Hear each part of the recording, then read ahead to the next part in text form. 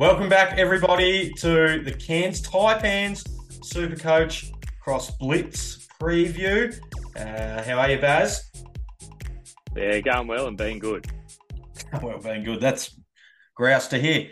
So, as said, we're going to be looking into the Cairns Taipans and who we think could be potential starters for our SuperCoach teams, people to keep an eye on through the Blitz. So, we know that they've got the time away heading over to the United States for some of the NBA preseason games. So, probably looking a little bit past who we're going to start with, but who we could potentially bring in when they come back into Australia. Yeah, I think it's a tricky one because of that schedule. I think makes Cairns players not too inviting, especially with. And you and I went back and forth on this a little bit. Sent a few messages earlier in the week and said, do players go up after 3 games, or do they go up after 3 rounds? Because essentially, Cairns play their third game in round 2, but won't essentially have their third score until the end of round 5. Yeah. So that gives us a pretty good chance to have virtually a month and a half to look at the Cairns players and see what we like. If you're obviously bringing in or starting with a Cairns player, you're obviously pretty confident in them, or you're really looking to kind of ship them out round 2. But yeah, there wouldn't be any reason I'll be starting with a Cairns player, especially you miss rounds 3 or 4. Go and get your value for them when they hit round 7 and they play 6 weeks in a row of 2 games. That's when you get them in. So as you said earlier, these aren't guys we're starting with, but these are guys we're looking to bring in. So obviously this will change as time goes on and we see a bit more of them and see how they rotate and see how many times they turn the ball over because they're trying to get up the court in about 6 seconds with all those guards and they'll be not many bigs fast to and run up the exciting, court. won't they? Oh, they will be. So there could be some high points coming down to Cairns. Yeah. There could also be some high turnovers coming down to Cairns, but I'm excited to watch it. I think they're going to be great. Yeah, same. That's So my. yeah, so That's who are you yeah. thinking? Who are you thinking about Well, looking at? I think because he's cheap, and he's a Tassie boy, and with you and I have probably I reckon the amount of times this guy's name's come up in a fantasy group chat for has anyone seen his stats he's putting up in high school, or it's always exciting when a Tassie guy is touted to get drafted. So we always keep an eye on him Well, and it doesn't check happen out the very highlights often. when they come up on YouTube. No, it doesn't. Really doesn't. But yeah, Taron Armstrong, he's mine. 69K, cheap Yeah. as. This is a starting point guard. He's good size. We know he's going to score. We know he's going to get assists. But if you can pitch in the rebounds as well, I think you'd be looking at a pretty handy player for 69K at Yeah, round 5. definitely. Yeah, I'm with you. I don't think I'll be starting with him, but I think I'll definitely look to bring him in when they get back from the States as a nice little downgrade from somebody else, whether that's Flowers or what. I'm not really sure on that yet, but we'll wait and see what the next couple of weeks of preseason Blitz games brings.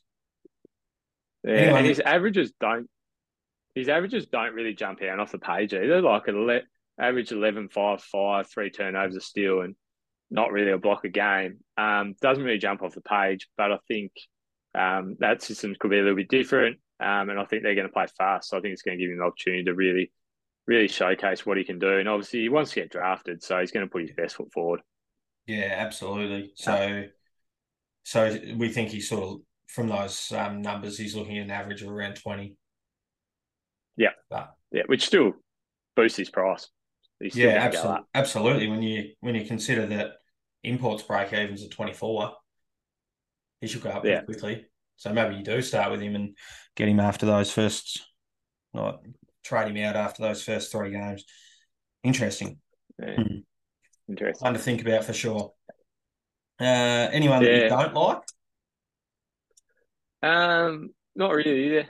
Though I don't really like McCall. I don't think his game is going to translate well to the fantasy side of things. He can certainly he's certainly a leader. He's certainly someone that has a fair bit to do within that Cairns organisation. They have called him the GM at times. Yeah. So I think that, yeah, he's probably someone that I'm probably avoiding. I don't think that he's probably going to change much from last year. I think you're probably going to get similar output. So if you're looking for probably someone what you're going to get, then by all means take him. But if you're looking for someone that you can get a bit of risk and reward for, I don't think he's probably your guy. Yeah, agreed. And he's on the sideline at the moment with an injury as well. So definitely one to stay away from early. Yeah, well, that's never good. But it's No. always worse in football. It's probably not too bad in basketball because you can probably take a few games to get back and find your feet. But if he plays limited minutes early, then you're going to see that price drop. And if he's Yeah. limited minutes early and he's only playing 3 games by in those first few rounds, and then obviously maybe in those round eights he might be fully healthy and you might see him be the leader and put up a lot of numbers, but obviously he's a time will tell sort of player. Yeah. So with him You like injured another and Bull Quell injured as well, they're going to have a few cheap guys that perhaps we could look at when they get back. We'll see how those injuries are coming along, I guess.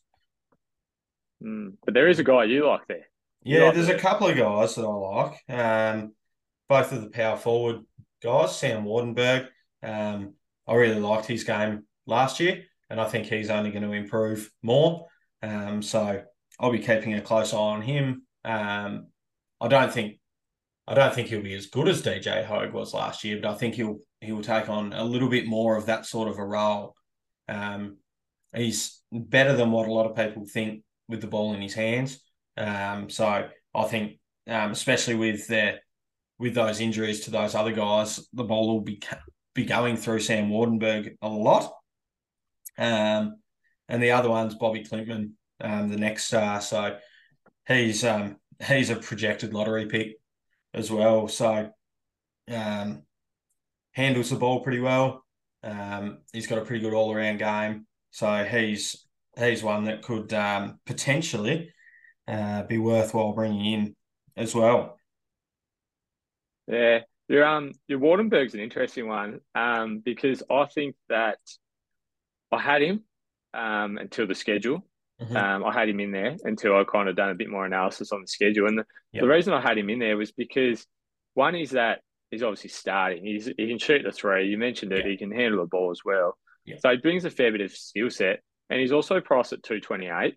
So that means that rather than taking an import at that starting, just say you chose him as your starting centre, by not choosing an import as your starting centre, you save 50K, which then means you can look to get in your Mitch Creeks. And if you went Bryce Cotton, Wardenberg to save 50K can be someone you can definitely look at.